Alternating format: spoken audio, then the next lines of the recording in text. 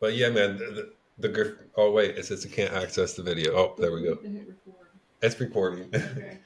But yeah, man, the graffiti here in Milan is I mean, it's some top level stuff. I mean, I really like the graffiti in Miami too. Like as Hmm. far as, like it just seems like high quality and it's everywhere. And but that's how it seems in Milan too. Like there's like a lot of high quality graffiti a lot everywhere. But I mean, it's like I don't know what the word for it is, but the way like that it gets painted over so fast. I mean, we've just been here for a week, and I was walking down the street near where we're staying at, admiring some amazing graffiti. And then Yeah. today we were walking down to the park, and I'm like, "Oh man, that one piece that I loved is getting covered up right now." And there was someone over there covered, and they actually covered up with something that didn't even look as good as the first Ooh. one. And I Yeah, was that's like, not good. "Oh no, that's not cool." I was like, and there was other prime spots too, and that's one of the things I was wondering about. Like you would probably know more about that. It's like what are some of the ethics of graffiti, of like, covering up people's pieces? I mean, because obviously some of it's not as good of quality, and so it's like maybe you could cover up that and make something better looking. But is there like some sort of ethics or a code, like I mean, honor among graffiti artists? yeah, the unwritten rule used to be that you don't paint over anything unless you put something better on top of it. The problem is, though, a lot of these walls that have become popular are like legal walls that just the local municipalities or whoever allow anyone to come up and paint. So you got all these people, you might have 50, 60 people in town all trying to vie to paint on that spot. So somebody will put up a really amazing piece and you'll have some little kid come by after that and paint over it. It's just, it's the ephemeral nature of the art, I guess, of the walls and so forth. So are there places like that in Austin, Texas, where you paint at, where they have like areas reserved specifically for people to go paint graffiti? So they have. So there's a couple businesses in Austin that have big walls, retaining walls, and so forth on the property or next to it, and that'll allow people, graffiti artists and so forth. We've gotten permission to go paint there, as long as we don't create a public nuisance or litter or leave our cans around and so forth. We used to have a really famous one in Austin called the Hope Gallery, which was essentially a series of walls that were on top of a hill near the downtown area, and it got to be so well known that there were people. It was kind of a destination spot, so people from out of state or out of town would come to the Hope Walls, take photos of all the art that was up, um, do art themselves. Maybe they'd paint a little piece themselves, or even just spray paint their names like they were here. And it was a constant, covering up new art, so forth. So it was very kind of fluid, and eventually got to be so much, I think, of a distraction, or that the land became so valuable that they closed the Hope Gallery down. And now you're not allowed to paint there anymore. And I think they're transitioning it into something else. But Do they still have the there's some graffiti places here. up? Yeah, I think what it is too is a lot of it has become a mixture of graffiti and street art, or like muralists that do uh, like stencil arts and things like that. So you see a lot of that mixed in with one another around town. Um, there's a lot of murals around Austin. Not all of them graffiti though. So a lot of them have come in with the street artists or the stencil artists, the graffiti artists, the ones that still know or will still paint walls that they're not technically supposed to. But there are some free walls that are we're able to go to and so forth. So I know we talked about it a little bit last time, but maybe we could visit it again. Is what exactly is the difference between graffiti art and then street art? Because I know there's a little bit of a difference between the two and some subtleties to the terminology. So what is the difference between those two? I'm not sure that there's an actual definition, but essentially it's the style of what you Mhm. do. So graffiti art has a particular style. Obviously, it's the lettering itself, the kind of characters that are used, and so forth. I think of street art more as something that, like I said, like stencils or like traditional paintings, things like that. Maybe it conveys a political message. Maybe it just conveys, a lot of them say, talk about love and uh, humanity and positive messages and so forth. Whereas graffiti is really more about, most of the time, is about that particular artist. So that artist is writing his name up in his particular graffiti style to get fame or to get well known, and that's what he writes. That's his name. Now we do get commissioned to do pieces. I just got commissioned several weeks ago to do a piece for a place called Lone Star Skateboards down in Bastrop, Texas. So they paid me to paint a mural there, and I did. My name's like a signature on the bottom, but I'm not painting my name in the letters and so forth. But most of the time when we're doing graffiti, it's like our names, it's our lettering, it's the style, and it's the overall look of that. I think graffiti would actually fall as a subset of street art. Mm-hmm. So, what exactly does graffiti mean to the artists who are painting it, to the people who are making it? Um, I think it means different things to different people. I think a lot of the people that I know, the graffiti artists, came into graffiti art as a way to sort of have an outlet artistically. Maybe they didn't want to follow the traditional artistic path. They didn't want to do, watercolor landscapes or oils or things like that. Maybe there was something about the graffiti that they were seeing in their particular communities. Maybe they were coming from, marginalized communities and so forth, where that was most of the art that they were able to see. Could be they had family members that did graffiti. There was just something about visually the graffiti that they saw that they were drawn to. And also it was an outlet for them to be able to maybe get a name for themselves. Like they start writing a name and they get better at it and they start painting it around town, and people come up to them and say, "Hey man, I saw your piece over there. That was really cool." They kind of build a camaraderie, and then maybe they get together and go piecing together. One person meets another person, then they go paint together and so forth. So I think it's a kind of a mixture of just the style, the quest for fame, trying to be somebody in a world where everyone tells you you're not, and maybe just the community aspect of it. Yeah, I mean, that makes a lot of sense with especially the part where if you're coming from a community where it doesn't really feel like people are telling you you're going to amount to stuff, the odds are kind of stacked against you. It doesn't really feel like you have a lot of ownership. I watched a really good since we last talked. I watched a really good Banksy documentary on YouTube. It's the have you heard of the channel Perspective? They do a bunch of Mm, art documentaries.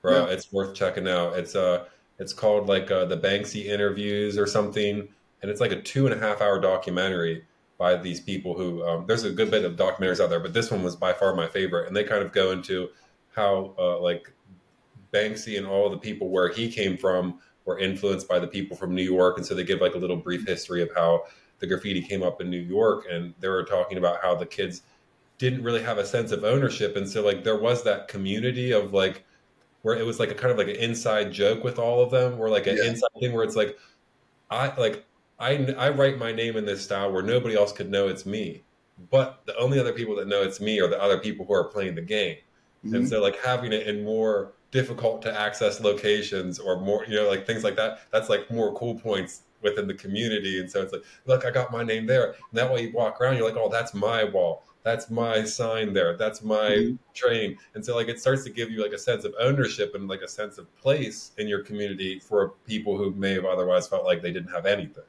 And I think Yeah. that that is something where you know that's actually probably solving a problem for the children, is that they, especially whenever they're young, is to like to not to come from maybe a broken home and like where the odds are stacked against them to where they're like able to have some sort of sense of ownership.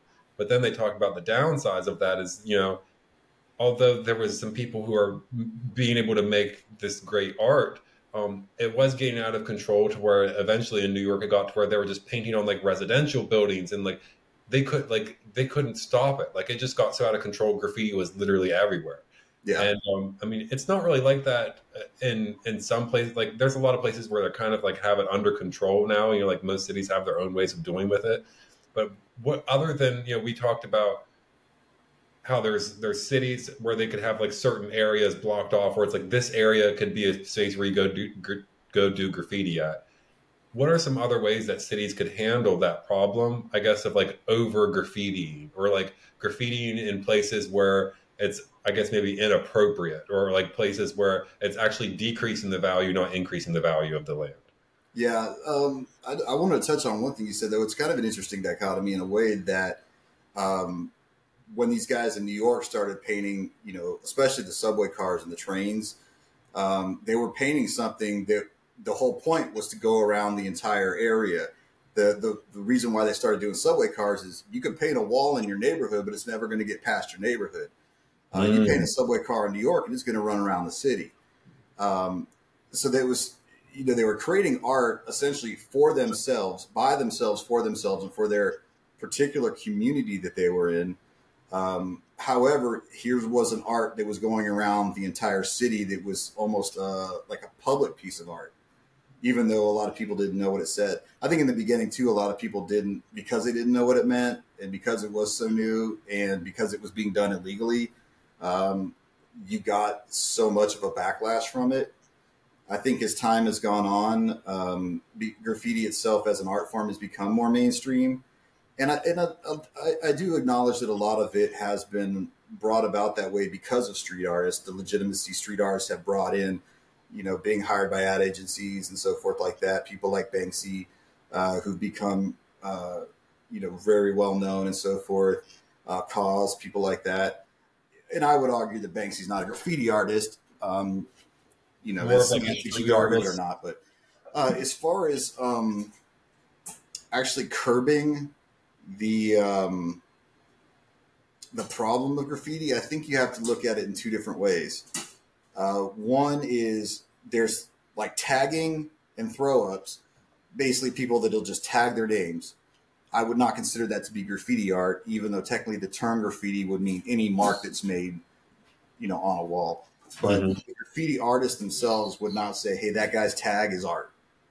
And a lot of what you see on these, people's fences, on the sides of churches, things like that, are tags. Stuff that most graffiti artists wouldn't consider graffiti. As far as combating that, I think there's a couple ways. I think most cities have realized that if they give these kids spaces to paint, that a lot of time they'll be spending their time at that place rather than going around the city painting where they shouldn't be. So that's one avenue. And you can't just do one pronged approach. I mean, it's got to be a multi pronged approach to make any sort of dent in the issue. Another is that businesses and city outlets and so forth like that actually make it a priority to paint over the stuff when it gets painted on there. So if somebody throws up a tag and it gets painted over right away, that person's probably going to come back. It's going to go back and forth 2 or 3 times. That guy's going to say, "Oh, well, I'm taking this personally now. Now I'm going to get my name up there as much as I can." But after like the third or fourth or fifth time that it gets painted over, they'll probably move on and move elsewhere. Um, and then I think another thing too is really just trying to have, and I know it's kind of difficult, but trying to have an older generation, the older graffiti artists, talk to some of these kids and let them know, hey, this is cool, this is not cool. If you want to go paint on these illegal retaining walls, at the bottom of this hill outside of a park that not a lot of people know about, go paint there. Don't be painting on the sides of people's fences. Don't be painting on the sides of buildings. Um, really, Yeah, it's just, especially buildings that businesses would be in. Maybe like the abandoned buildings. That makes sense because Mhm. it's already ugly, And so putting the color there is going to make it beautiful. It's going to give it some personality. And I think too, when like a lot of the businesses in Austin, there are several, or more than several. There's quite a few that have hired artists to paint murals on the side of their buildings, and it's always been a big thing in the graffiti community that you teach the younger generation: do not paint over murals or art. If there's a mural on the side of the building, a beautiful mural, you're told don't go over and tag that. If you do tag that, someone along the way is going to find you and kick your ass. Yeah. So I mean, that's one way as well. If you're putting up beautiful art around town, then not only are you raising the bar for the other artists, I don't want to go paint my ugly piece of shit next to that beautiful mural. So you're raising that bar a little bit, and then you're also giving them less space to do this. There's always going to be an element, though. There's always going to be that element, that dumb kid, somebody that just wants to put his name on everything. He's going to jump up and do it on highway signs. He's going to put it on the sides of businesses and buildings. As far as I'm concerned, businesses and stuff like that, you know, I'm not going to sweat too much somebody throwing, a little tag or something on the side of Chase Bank. But somebody's house, somebody that like a hardworking blue collar worker that pays for his house and tries to take pride in it and so forth. Don't tag his fucking fence, man. It's just just don't do that. Yeah, because oftentimes they probably wouldn't have the money to keep covering that up over and over again, like something like a bank would, you know? Um, Yeah, it's just I think it's a lot of it's common sense. I think the graffiti started really coming of age in the 80s. And writers like myself that started writing in the 90s, I was born in the late 70s, but started writing in the 90s, learned from a lot of those guys. So before the internet and things like that, it was handed down essentially, um, from one artist to another, the older generation to the younger generation. And they would school us. They would say, hey, look, here's how you do it. Here's ways to write things. Here's places you can go. Here's what you can and can't do. And I don't think nowadays there's a lot of the older artists really telling the kids, because I think a lot of these kids are picking it up on their own off the internet and so forth. There's no, authority figure. There's no mentor figure to say, look, paint here, but don't paint here. And here's why. yeah, So yeah, that that's a makes good a one lot of now. sense. It's weird because it's like in different cities, I've noticed after doing some travels and like you really opened up my eyes to graffiti and I started like paying attention to it more. And now I try to pay attention to the subtleties of how the graffiti works in different cities. And I've noticed like in Miami, the graffiti is mostly located on the buildings that are like boarded up or the places that are out of business. The places that are in business, they normally put a good quality mural up there, and that does enough to stop the graffiti. Mm-hmm. Um, Now Florence, we that's where we were just at. They have a little bit of graffiti and on like some of the old buildings and stuff, but what they have is like all these little old shops. They have these garage doors that come down over Yeah. top of the shop, and Mm-hmm. it's really cool because the graffiti somehow is limited to mostly just the doors, and so the buildings of the brick, it's like I guess that gets painted over, and so they know that like the safe spot is on the door, and then you even notice some of the shops started catching on, and so they're like, why not just hire somebody to paint, and they'll put a mural there that it would be kind of like in the theme of whatever their business is, and then that one kind of like almost sets a standard for everything else on the street. Mm-hmm. And so like they have like a weird little way, and I don't know, it probably happens somewhat organically, somewhat planned, a little bit of mixture of both. But they had like a lot of like kind of like the similar way. But man, here in Milan, it's like almost all of the nice murals have graffiti on them, like tags over top of them. Really. Like I was looking at some of the pictures of like on Google Images of like pictures from last year of this area because there's some really nice murals and there's some like really high quality work that a year ago perfectly clean, fresh, Mm-hmm. and like today walking down the street you'll just see tags bombed all over it. And it's like, man, that was a nice. And then there could be like a blank wall, like right around the corner. It's like, what the hell? They covered because, like, luckily, I mean, I don't have any wood there. I think it's like fake wood to knock on. Nobody's graffitied over or like tagged over anything that I've done out in public that I know Mm-hmm. of so far. But man, That's that I feel interesting. like that That was has, yeah, that probably has to do something more with that sort of community that's there in Milan and what's being done as far as the older generation, the younger generation, or what they're accepting of and not accepting of. Because that sounds like that probably wouldn't pass very well, at least in Austin, most of the places in Texas, and probably most of the places in the U.S. yeah, it's really surprising to see, and it's kind of disheartening because I'm like it makes it hard for there to be lots of high quality stuff, especially on the outskirts of the poorer areas of town. Now, like Mm-hmm. in the pristine downtown areas, you know, they'll try to keep it really clean. And so, like, they're probably much more strict about enforcing it. But on the outskirts of town, it's like, it's not very well enforced. And you see all these really nice pieces that are, that haven't lasted very long at all. And it's like, oh man, that's kind of, I don't know how they would go about fixing a problem like that.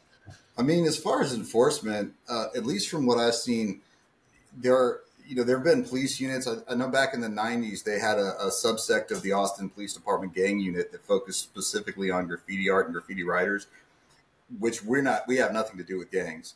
Hmm. But I think they didn't know where else to put them in the department.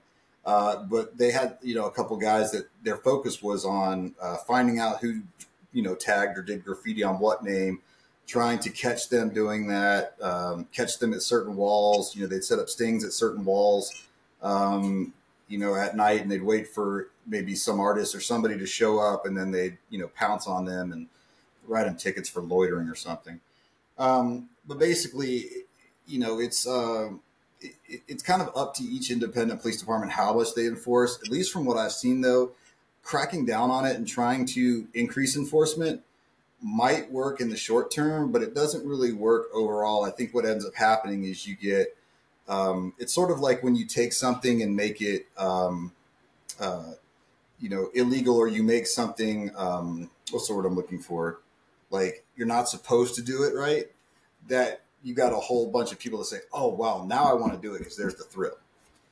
Yeah. So I'm not sure It that. creates like a whole underground market for it then, and Mhm. as opposed to the place where you could go do it legally, there's not going to be it's probably not going to be so tied with illegal activity if just the act of painting on the wall itself is made illegal. I think, yeah, and the police can do what they can do. Transit authorities can do what they do. I think, like you're saying, I think when it ultimately comes down to the shop owner or the Joe citizen or whomever, I think if they're giving these kids an outlet of places to paint, that'll help on some of it. If I've got a business and it's perpetually getting tagged, maybe I say, hey, look, maybe I find one of these kids, or I find somebody that does murals, and I say, hey, would you paint a mural here? Here's something that'll draw attention to my shop. Here's something that shows what my shop's about, and maybe this is a potential way for me to curb some of that graffiti and some of that tagging. Will you ever curb all of it? No, because there's always, like I said, going to be those kids out there that are going to do it. But when you see that mural, when you see something that's a really nice piece of art, even if you're, some young kid just coming up that all it wants to do is get their name out, you're going to see that and say, well, that's pretty good. If I'm going to paint next to that or near that area, I want to do something that's going to be equally good because I don't want that to outshine me. So I definitely think there's value in doing that. Yeah, it could, that could inspire people to if they see the higher quality work. Another one of the things I was thinking about too is if you have areas where it's legal, where people could do it out in the daylight, Mm-hmm. then that also allows for them to take their time and make higher quality stuff. Mm-hmm. Like if it's something that you got to throw up really fast, then they might not have enough time. But I mean, there is I guess a benefit to making art fast because then you could learn how to make good art fast. Mm-hmm. But also allowing people to have the time with it. And say, for example, the store owner who has the artist come in and people see him out there painting all day and he's not getting harassed because he's doing something that's actually benefiting the community, then it's like that also sends a good signal and adds a positive, sheds a positive light on street art and graffiti, Mm-hmm. but then it also allows the bar and the standard to be raised of the quality of work that could be out in the neighborhood. And I Absolutely. wanted Yeah. to ask your opinion on, like, I guess the different like misconceptions about graffiti because I've read some articles. I was reading some articles online, and it could like the public opinion on graffiti could be so far in different extremes. It could be um, like I've read things like graffiti encourages crime and riots to where graffiti adds color to otherwise oppressive gray neighborhoods that are forgotten and that need a form of expression and that actually brings value to the community. And so like there's Mm-hmm. people who take really extreme sides on both ends, like really for it, really against it, and really for it. And I was wondering, I guess, what could be some misconceptions that the public could have about graffiti, and maybe what some things that people don't understand about it, and are there pros and cons to it? Well, I think one is you do have to face sort of the obvious, which is if you're doing graffiti illegally, that regardless of whether you can appreciate the art or not, for a lot of people, that's going to be a like a bellwether. If it's illegal, regardless of pretty or not, for a lot of people, that's still going to be wrong. Yeah. As far as graffiti itself, what was your question again? Sorry. I guess like what would be the pros, like the pros and cons of having graffiti in the area? And, like as Yeah. far as like some people would take the opinion of like like just they would think it's all nothing bad, and some people would say it's nothing but good. And I guess how would you sort through that? Like what would be some pros and what would be some cons of that? Yeah, I mean, I think like anything, it's in the eye of the beholder. And some graffiti is a lot better than others. Some art's a lot better than others. I think a lot of it is, at least from what I've seen, a lot of this urban revitalization and so forth, where they've taken what was previously sort of these decaying areas and kind of put money into them and turn them into the kind of these trendier areas. We've got several of those spots here in Austin. When they do that, they like to bring in a lot of color and they like to bring in a lot of art and they like to make things kind of hip and current. And right now, graffiti art is kind of in a renaissance, street art, graffiti art, and so forth, where um, major advertising companies are using graffiti art in their products and promotions. You see a lot more of the art around town. Uh, the ubiquitous angel wings painted on the side of buildings so people can do their Instagram selfies and so forth. I think it's a way to beautify a lot of areas that necessarily don't have that. I think a lot of people are saying what used to be architecturally, you know, pretty or provocative or whatever you want to call it. Now we've just got these plain buildings that are all these sort of modernized styles of two ice cube trays stacked on one another. And then people are saying, hey, how can we beautify something that's pretty much just a big square? And I think graffiti or art in general, murals and things like that really give that a lot of, are able to do that. As far as areas, like I said, you kind of have to make that distinction between art, graffiti art, and so forth, and the tagging, the bombing, the throw ups, which are basically like quick letters with fill in inside, so forth, that aren't necessarily art. I do think that can be detrimental to community. I think that enough of that in the community can wear on people, can give a false, a narrative that community's in decline or that the neighborhood's not good or so forth. I think it just depends on what kind of art it is, where it's done, and what it's done for. Yeah, and so you said something earlier on that maybe that the police department in Austin that was dealing with the graffiti was the gang unit. There is an like a somehow a little bit of an overlap of the tagging and all of that with marking of territory. The same way like the graffiti artists, or the same way like a business would want to put up an ad for their business, the same way a graffiti artist would want to put up the tag for their name.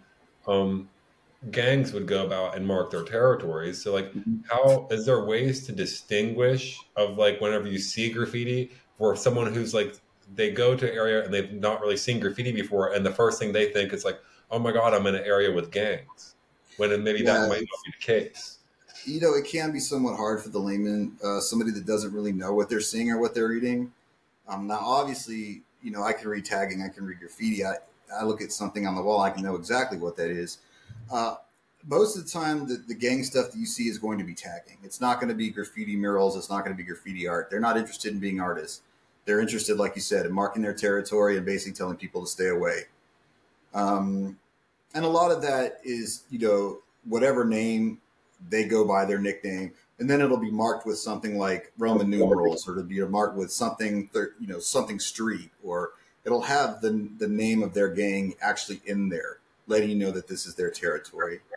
And you can't even have areas that are high gang areas, out in East LA, all around the country, really, that are high gang areas that have legitimate good graffiti in them, not done by the gang members, but just happen to be in those areas. And it's important for us to distinguish between the artist that painted that and the gang members that are doing the tagging over here. It's not the same person, not the same people, and they're not in any way, shape, or form affiliated. But to answer your question, it's difficult sometimes. It's hard.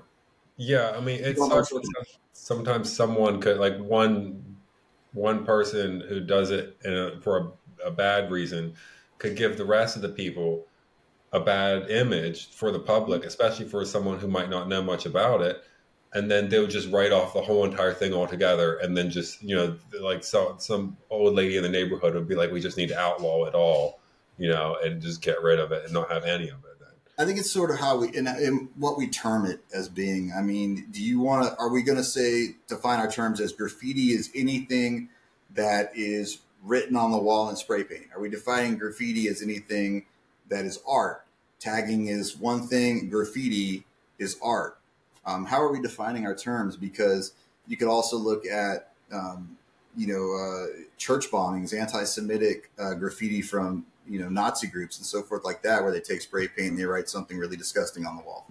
A lot of even people that we see that are anti-abortion that'll spray paint a message on the side of Planned Parenthood or something. Are we considering that to be graffiti? I mean, how are we defining our terms? I guess is my question. Yeah, yeah. I mean, there's a lot of subtlety to that. Like, I wondered about like with we were talking about like that political message and stuff. You know, that's kind of how Banksy kind of came out, and like I guess he wasn't necessarily the graffiti artist. He's more of a street artist. Like, he did like a little bit of graffiti style stuff. It was more of that like, but he had like these kind of I guess neutral political messages or whatever, where it was like jokes that were easy to get by the general public, where it's like all the general people were in on it, and like so. But and that was kind of like one of the ways that he became famous was like I guess social commentary or political commentary or things like that. And I think stuff like that is actually that did a lot of good, at least from what I learned from the Perspective documentary about him. It's like that did a lot of good for graffiti because it opened up people's eyes to it, and like especially once he started getting into Christie's and Sotheby's and those major auction houses. I mean, as much as he was playing the jokes on them, that the world started taking it more seriously, and then now it's like the most popular style of art in the world now, and it's like the Mm-hmm. biggest, fastest growing style of art in the world. And I see more and more types of street artists who start to have a little bit of they start to put in a little bit of political commentary. There's this guy, oh man, I wish I could remember his name. If it comes to me, I'll say his name because he's like one of the most famous artists in Florence. And he does like street signs where he'll just like put a sticker over top of the street. Like say for example would be a stop sign, and he'll put a sticker that's the exact same shape as the stop sign, the exact same color, but it'll have some sort of little stick figure or something doing something that just kind of like makes you rethink about the way that society works or rethink the way Mm-hmm. about how money works or how capitalism works or anything like that. It's not really ever too strong in one direction or the other. It just makes you think about stuff when you're walking on the street. And he does things with like yield signs, all that. Mm-hmm. And his but he's become like well celebrated in the area, and people like encourage his signs. It's not like, oh my god, take those down, they're ruining the city. Like the city actually embraced it, and they're like, this type of graffiti is actually like this is something that we're becoming known for. Mm-hmm. And so like adding that little bit of social and political commentary, I think is like an interesting thing that's coming about. And it was it always like, when do you think that started in the graffiti, in the history of graffiti, is people doing like political commentary or social commentary about, or just like more conceptual art, like type of graffiti where the idea behind it means something. I mean, well, really, you could go back to the infancy of graffiti. A lot of these kids that started doing graffiti art, um, came from marginalized, impoverished neighborhoods and so forth. And I think a lot of them would include elements of that. They might do a piece with their name on it, but they might tag something on the bottom, stop the war or, um, you know, drugs kill, or it could be any number of things. So I think there's always been some hint of that as far as actually embracing it to the point where the message is the point rather than just getting famous. To me, has been kind of a relatively new thing, maybe the last 15 or so years, where there's been almost a consciousness involved in the message. Um, I know the guy you're talking about. Actually, I've seen a lot of his work, and I think it's actually really cool. You're I'm trying taking to an idea, the sign itself, and you're kind of reimagining it in a way that you never really thought about, and that sort of changed your perspective on what you've been looking at all this time. Same thing with Banksy. I'm not sure I would necessarily agree that his stuff is apolitical. I think a lot of his stuff does have a specific message, but I do applaud um, a lot of what he's been able to do to sort of, with one image, kind of give you a very clear sense of what the message is trying to convey. Just one simple image, but yet it conveys so much in your head, and it really gets you thinking. And I think that is his power. Yeah, Um, yeah. I mean, I mean, I'm a big fan of the concept art, and I like the idea of art where the biggest part of the most important part of the art is the idea. I mean, I like shiny things too. I mean, I like stuff where it's just the most important part of it is just to look cool. Like I sent you that one picture on Instagram of that piece that I was walking by. I don't really know if it was just like some cyborgs and outer space and some cool lettering. I Yeah. don't really think that that had any particular meaning behind it other than like this is just meant to look awesome. And Mhm. I think that has its place too. Like it's not. I don't really know if one is better than the other. It's just more of like a personal preference of styles. I I don't mean, think I so. honestly like them both. Really, like I think they're both as long as they're both done well. I mean, Mhm. I think that's really like the most important part. Is like, is it done the best you could do it? Like, I don't know if that Well, makes it's art sense. for art's sake, right? Huh? Sometimes it's art for art's sake, and then sometimes there's a bigger meaning out, that you're trying to convey, and then sometimes it's just purely advertising. Paid to play. You're getting paid to do somebody's logo or something on the wall. So it's kind of a mix of all that. I think the one common denominator though is that if it's something that is beautifully done, or if it's something that stirs something inside of you, causes you to think, there's an aesthetic value to it, I think all of that counts as art, right? Yeah. I don't think Bosch or Dali, when they were doing their sort of really weird kind of abstract, things, were saying this is a social commentary on this, or I think that was just what they thought was interesting, and they wanted to create something that was visually arousing. And you can look at a Botch painting and say that is so fucking weird, but that is so fucking cool. Yeah, dude, he Excuse Bosch was Hieronymus Bosch was like so ahead of his time. I mean, you don't like he was like really kind of like the first surrealist. me. Mhm. I mean, oh my goodness. His work is something that like whenever you look at it, I feel like you could look at it every time you look at one of his paintings, you could find something new Find about something different, like yeah. what the hell was this guy on? Like, oh my goodness. I love Escher, right? The whole perspective idea that Escher did so much of, I think that stuff is just absolutely mind blowing. And you stare at it for so long, and you're just it kind of makes you think a little bit, even though it's basically just it's there. I don't know a better way to put it, but Yeah, it does. I mean, because Escher plays a lot with like pattern hmm and like perspective, and he plays a lot with reflection and all of that. And so like he'll have like the repeating pattern that kind of like it'll be like geometric, but then it'll turn into animals or something like yeah, across the page. And so I mean he does some real mind bending sort of stuff. But I think that stuff also is like whether you could find a deeper meaning in it or not, like at the end of the day, it's done really good. And so like as long as it's done really good, then it's like that's what makes it nice.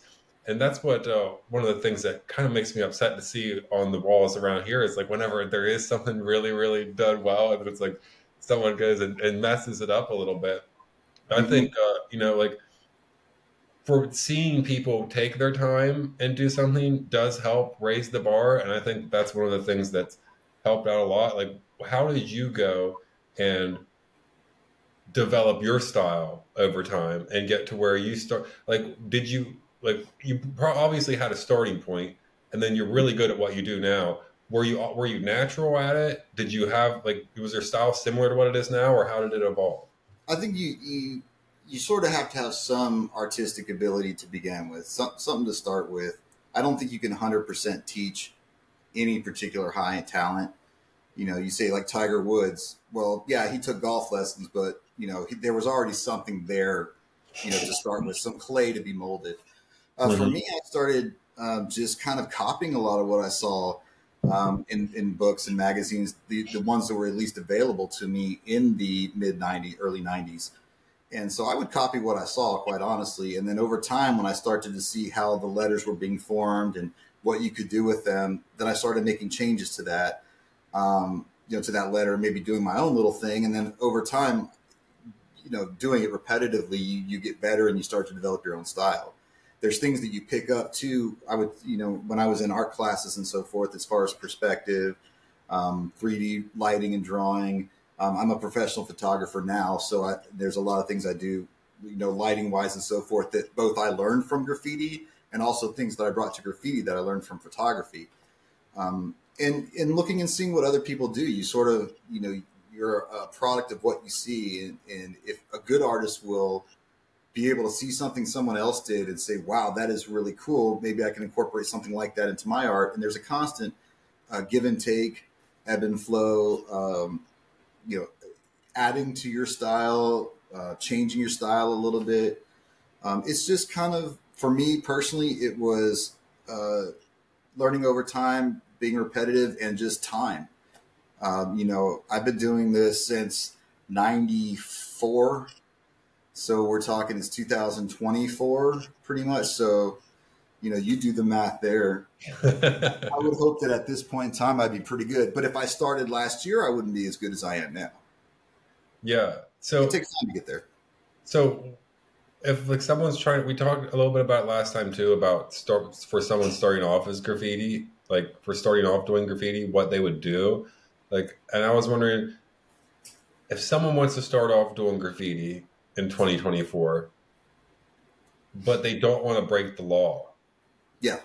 how do they do that? Do you have ideas about that? You know, it's funny. I think most older graffiti artists would say that being a graffiti artist, or what they call a writer, doing illegal walls are a part of that. But to answer your question, I mean, there are definitely legal walls that are out there. You can find them on searches. I mean, people that take photos in front of them on Instagram and so forth will, you know, tag the location. They're not hard to find because of the internet nowadays. It's also not hard to find graffiti art. You know, almost all of us have our own Instagram pages or Facebook pages or even our personal websites where we display our art, sell our art. It's much more accessible than it was 30 years ago to be able to find graffiti, see what someone else is doing, copy that, sort of learn it on your own without having to be mentored by an older member like most of us were. You know, back in the 90s and so forth, all you had was a handful of graffiti magazines and a couple books. And then whatever your mentor taught you, you know, you would be interested in graffiti, you'd go to check out some walls that had graffiti and you'd bump into somebody that did the graffiti there. And then you strike up a conversation and you say, hey, look, I'm really interested in learning. And they'd say, all right, here's some things to do. Get good at that. Come back and see me. And then he might give you his number or something, you know? And so you create a relationship. That person would teach you stuff. And then you would kind of learn almost like a tattoo apprenticeship. You know, you kind of learn as you went. Nowadays, kids got all the tools there through the internet to start from nothing and become a good artist basically just by looking at what they find online and just time getting better. So is there like whenever if you practice, is there such a thing as practicing graffiti on paper or like drawing up the plans beforehand? Like is that a way to learn? Yeah, so any mural that most of us do, we sketch it out first, how we want to lay out the mural. Excuse me. So like I got a couple pieces here, right? So, you know, if I'm doing a mural, I might sketch something like this up, right? This is going to be backwards, I think, on the camera, but I'll sketch something like this up, you know, and that'll have kind of my basic layout of how I want my lettering. And then maybe like this is the wall, maybe I'll incorporate what character I want here and then something over here. I'll have a basic sketch of how I want to do it. And then I'll take that to the wall and that'll be my visual reference for how I sketch it out. You know, if you've been doing it long enough, you know, those of us that have done it a while, we have a pretty good idea of how letters are laid out and so forth. We can just walk up to a wall and kind of lay out a design. But for me, and I think most of us, if we want to do something really good, we've got time, maybe we're at a legal wall, you know, we'll sketch it out first and we'll bring that with us. Do you ever do color studies too? Color studies? Yeah, like Yeah. as opposed to just sketching out, do you like plan out your colors? Because one of the things I noticed is that some of the really attractive graffitis of the lettering has very complex subtleties to the color, and it's like they're not uh, like it's actually really really good color. They're not like someone who doesn't know about color. These are people who actually know about color. Like you could tell whenever you see it. Like they'll somehow put muted colors in the background to make the brighter colors in the foreground pop, or they'll do different things with it. to increase the contrast or to reduce the contrast whenever need, or create Yeah. patterns with it, or play tricks on the eyes. And it's like the color is really just as mind boggling as how good it is in some places. 100%. Yeah, I mean, I know what colors I want to take with me because I have to plan what spray paint I'm going to bring with me. So you've seen a couple advents, really. One is that the amount of available spray paint out to artists has increased dramatically.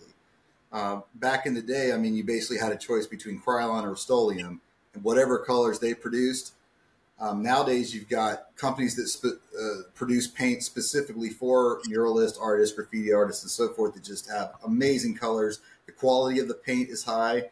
You've got both high and low flow spray paint. So you've got high pressure, low pressure, depending on what you're trying to do. You've got different caps that you can use to change the size of the spray patterns and so forth. And then you've got a lot of artists that have been through art programs and they've done art either in high school or taken college courses. Some are professional artists. A couple of people I know are tattoo artists by trade, and then they do graffiti art on the side, so they have a tremendous amount of art experience that way.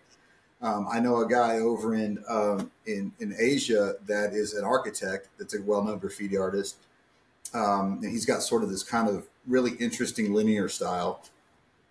But you got people in professional positions that have graphic and artistic backgrounds that are doing graffiti now. So it's really been elevated to a very high level. But as far as I go, yeah, absolutely. I'll sit down, I'll lay out my colors, what I want to combine. You think about things as far as when you do your lettering, if you're doing like a darker background, like you talked about, maybe a muted, darker background, then you want the outline of your letters to be a brighter color.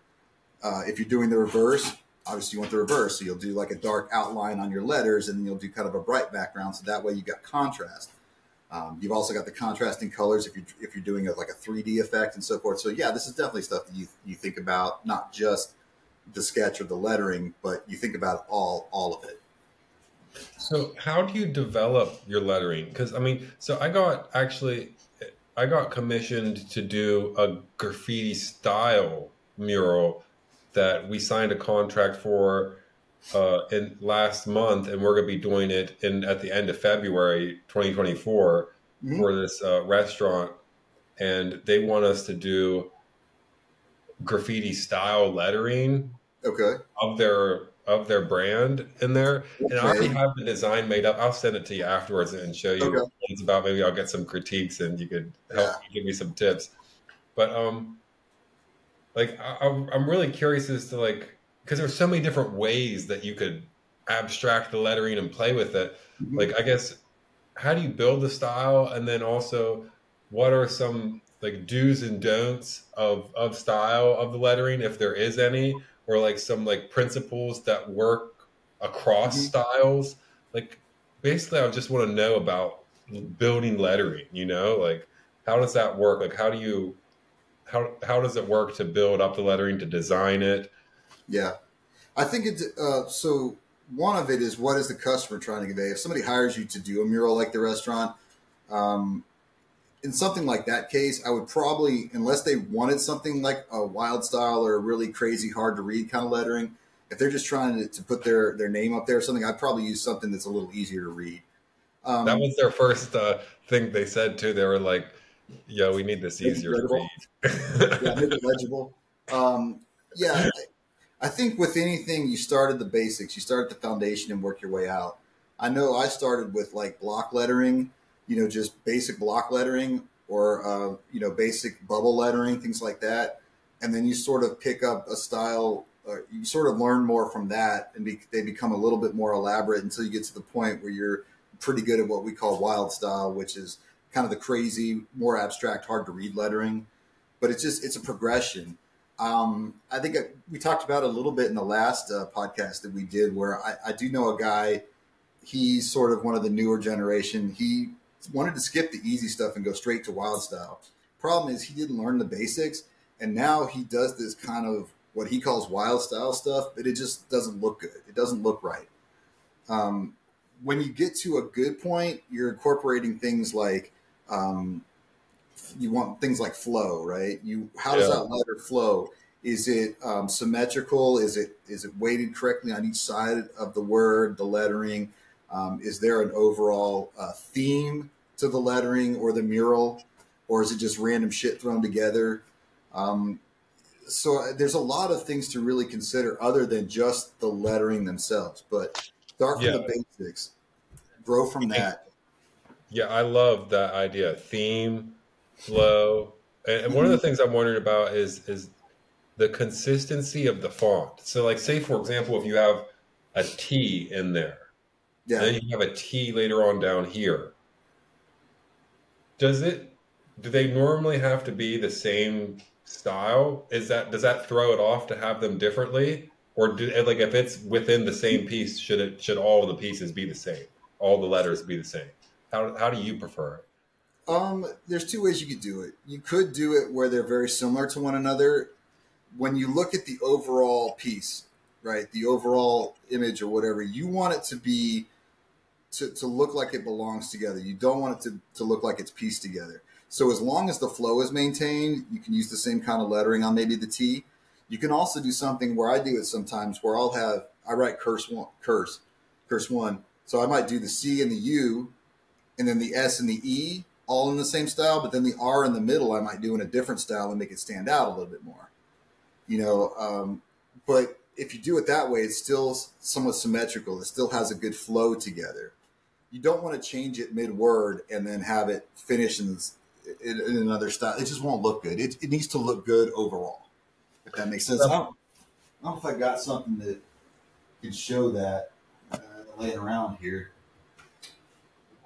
I mean, a lot of that sounds like design work. Like, you're thinking about things like theme, flow, symmetry, harmony, balance, all of those things. So here's a piece. Contrast. I don't know how well you can see this, but so I've got my lettering here that says curse, Hmm. and then I put one right here. So when I was doing this lettering, I purposely created open space here to be able to put one in a different style and in a different color. So but it all looks once it's put together like it sort of flows together like it was meant to be that way, right? Like Dude, it's that's got cohesion incredible. to it. Yeah, I wouldn't just do this, leave a big open space here, and then put like one down here or something where it just didn't look right. So I mean, you sort of plan it out that way. You want to throw in things there that draw the eye maybe to something else. You might even change something like I will do pieces where it says curse all in the same font. And then with the R in the middle or the S, I will actually change the color on just that letter. It'll match the other colors around it, but it'll be slightly brighter or slightly darker so that it stands out a little bit more, but still has that flow. So you can do a Dude, lot of things with it. that's incredible. That's awesome. I love that. Yeah, I let me like know. that piece that you showed me too. Now, do you name those pieces, or like, do they have names to them, or Sometimes the gallery pieces that I do, pieces that I produce specifically knowing that I'm going to sell them, I will actually give titles to. Mhm. Pieces that I just sketch out for fun, or that I'm actually working on a couple books that I want to put together. So a lot of those will be just untitled, but it'll be showing different lettering designs and so forth for people actually learning how to do graffiti. There are books out there now that older artists have put together for people learning it, and I'm working on one as well. But it like just a depends on step the by piece. step? Yeah, step by step. Here's some different styles. You can take one letter, and man, I wish I had this stuff prepared for you. I would show you, but uh, you take one letter like the letter A or something, and then on one board or something, I'll write that letter in 20 different styles. And so somebody learning that can look at that and say, here's the letter A, here's all the styles that you can do from it, but here's also the variations that he's doing from that letter. So here's how he's adding things, here's how he's making it flow, and so forth. And there's all the concepts that you can pick up to try to get better. Hell yeah, dude! Let me know whenever you get that book out because I'll for sure get one. That sounds Oh, awesome. absolutely. Yeah, I'm sure we'll do another podcast when it comes out. I wish I could find it here, but I just sit here and dig through it. But If you could send me a picture afterwards, maybe I could have Marley put it up in picture in picture here, post yeah, production. absolutely. Absolutely. I'll I'll see send if you we a can bunch do of that. stuff. So I was wondering about this concept too of like doing like because like graffiti is like it started off as you're doing an advertisement for yourself, and that's kind of like the heart and spirit of it.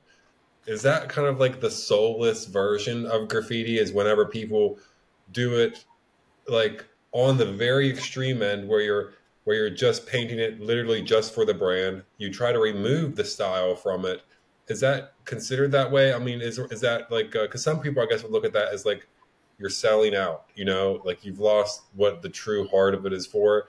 Um, because I mean, because like I saw a Bombay Sapphire Gin mural here the other day, Yeah, and I thought it was honestly a billboard. It was so like photorealistic. I thought it was amazing. And then we step up, I'm like, oh my god, this is spray painted. That is insane. Like you could see like drips and like little subtleties, and that just instantly made it like 1,000 times cooler. And they had their mhm. signature like down here at the bottom, but the building was like this big. And I'm Yeah, like, you know, that's awesome. This person's like they're able to make a living off of that. But I wonder if there's people who are not doing that because they're getting discouraged because they're like, I don't want to be labeled a sellout, so I'm going to yeah, miss out on a chance to make a living. yeah. The true punks, right? Yeah. It's not punk rock if you make money doing it, right? I mean, do Yeah. you want to spend the rest of your life cramming out 3 minute songs in your mom's basement? I mean, I think that for any artist, you want to be able to get to a point. I guess your dream is, if you really want to do art, to get to a point where you're self sustaining on your art. And you can't do that without some level of selling yourself or selling out at some point. Um, I don't particularly consider them sellouts. What was interesting was when I was younger, we used to paint with a couple different groups in Austin. One was called ALMA, Austin League of Minority Artists, and we would get paid, or we would be funded by schools like the Austin Independent School District and so forth to paint, big anti-drug murals or something that would go into the schools. Well, I mean, you could consider that maybe being a sellout, being painted by a governmental agency or a school district or whatever to paint these anti-drug rules, even though while we're painting it, we're probably smoking a shit ton of weed. But the irony. But whatever paint was left over, we would take and then we would go bomb trains. Or, maybe this guy's taking money that he makes off doing this Bombay Sapphire Gin ad, and he is going off and doing some illegal stuff over here. Or maybe he's doing some, graffiti stuff that's going to be less commercial, but aimed more towards the artistic gallery market or something. I mean, you really don't. It's not really my place to judge anyone else and how they're doing it. If they can, live with themselves, look at themselves in the mirror, and be okay with it, there's always going to be some asshole somewhere that is not as successful as somebody else that's going to say that that's not punk rock. Yeah. Yeah. That makes sense, man. I like that perspective. I mean, because I started off art oddly enough because it made me money, and I felt like that was the only job that I could work. Hold And on, it you didn't make started sense. off making money doing this shit? Well, I mean, I didn't start off making money. Oh, I okay. started off doing it to make money. And, like Yeah, that was like the thing because I felt like that was the only thing I was good at and the only thing that I could do. And I didn't know that you could make money off of it. So like I went my whole yeah, life without like ever knowing like what I was going to do, and I just kind of felt like lost, aimless, wondering about like what the fuck am I going to do with myself. And then it was like I didn't even do my first painting until 2019.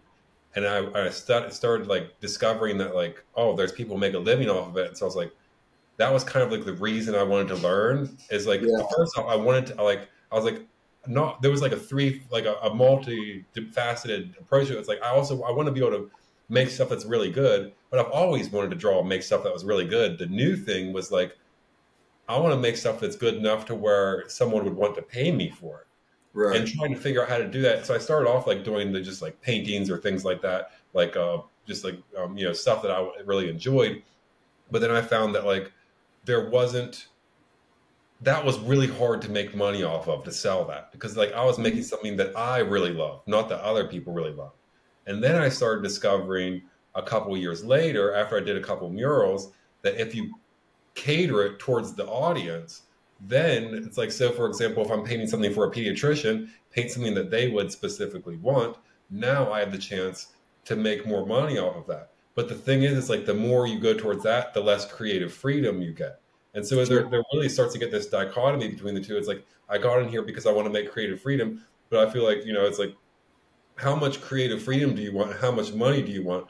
Because maybe you don't need entire creative freedom. It's nice to have some sort of idea. It's like if you just say, "Oh, I want to paint anything," I can paint anything. You have to have some sort of boundaries. That's like, or at least some sort of, Yeah. even if it's self-imposed, because you can't just like, you have to figure out, okay, at least I'm going to paint a person today, and I'm going to use these colors. You have to have, because you can't just paint everything onto one picture. You have to find It's some sort sort of of way to a, do it yourself. yeah, it's sort of a bell curve, right? On one end, you've got, you're just starting out, you're doing art for art's sake, and you don't give a shit what anyone thinks. And then you got this sort of big section where it's like you're starting to get paid for work, and you're making just enough money to cover your, your supplies, your art, your interest in this, but you got to kind of, cater it to your clientele or whatever. And then you get the end where you're so famous, like your Banksys and so forth, that really you could probably paint a dog turd pink, sell it for like 100 grand, and consider it art. So it's, yeah, I understand what you're saying. It's always a balancing act, you Yeah, know. and especially with like, it's like, would I want to sacrifice all creativity, all creative freedom, Mhm. just to make more money? And that sometimes that question comes up, and it's like, I think that really a lot of comes down to like personal journey and like where everybody's at. But a lot of times I'll be like, I'd much rather make less money and have a little bit more creative freedom. But sometimes I'm like, hey, I need to sacrifice a little bit of this creative freedom so I can pay the bills. But Yeah, and so there is that like that balancing act. But I feel like sometimes people could give one a bad name, and then they'll be missing out on a whole other side of the picture where it's like yeah. you actually can sacrifice a little bit of creative freedom and still enjoy creative freedom. You Well, I know? think if you're a creative person, you enjoy the process, generally, no matter what it is. I mean, I think it's the same thing with all artistic forms of expression. Like, like I said, I do photography for a living, or if you're a tattoo artist, if you're getting paid to do what the client wants, I'll get hired a good amount of money to go take photos for a company of their, their party or their event or something. Not necessarily the work I really want to do, but even going and doing that, I can find something to take out of it that maybe I enjoy doing. Maybe I bring a little bit of artistic flair to some of the compositions or something. A tattoo artist, you pretty much got to tattoo what the customer wants, but maybe they give you a little bit of flexibility to include something that is your style or something you think is a good idea. You got to take what you can when you can. And the hope is, I think um, for good or bad, living in a capitalist society allows you the flexibility to have the money to live out the more artistic stuff that you want to do by doing the stuff that you maybe not be the most excited about. Yeah. Dude, I heard Will Smith I heard not Will Smith, Will Ferrell I was say going to say, if you quote Will Smith, man, I'm going to smack yeah. you right through the screen. Yeah, I heard Will Ferrell. He had a great quote about how he chooses to do his movies. He says, Yeah, "I do one for them and one for me." I love Will Ferrell. Yeah, that guy cracks me up. So, Yeah, so he does like the one of like that goofy yeah, character that he knows is going to sell, that he knows that it's going to get a lot of money, and then it's like after that, I'm gonna do one. I don't care if anybody watches this movie. I'm doing this movie for me because I enjoy it. And then I, that one that he does for them is enough to pay the bills. I'm like, I like that. And so ever since I heard that, I always think about that for my art. And if I like, I'll notice like, man, I've done too many for them recently. I feel like I've been neglecting my own art journey. And so then yeah. I'm like, it's time to do one for me. I'm not gonna make any money off of this. I just want to do something that is personal expression, you know? I And I love feel like that. that Yeah. idea of one for them, one for me, I'm like, that's a good way to think about I it, you think know? too, another way of looking at it is the more commercially successful work that you do gets your name out there through other channels and avenues that maybe allows you to sell more of the work that's truer to your heart. I know that the more well known, especially back in the 90s, I was doing more gallery shows than I do now, really. It's not really my focus right now, but I was doing a lot more gallery shows and getting more well known. And that would lead to me being able to sell more of my paintings and work and have less people tell me what I should do.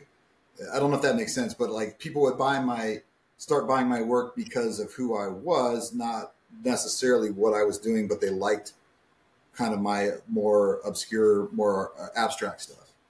That makes So total sense. I mean, I don't think anybody really decides, or whether they're decided, or whether they're calling, or art chose them, or however you want to look at it. I don't think anybody ends up an artist because they want to do what they're told.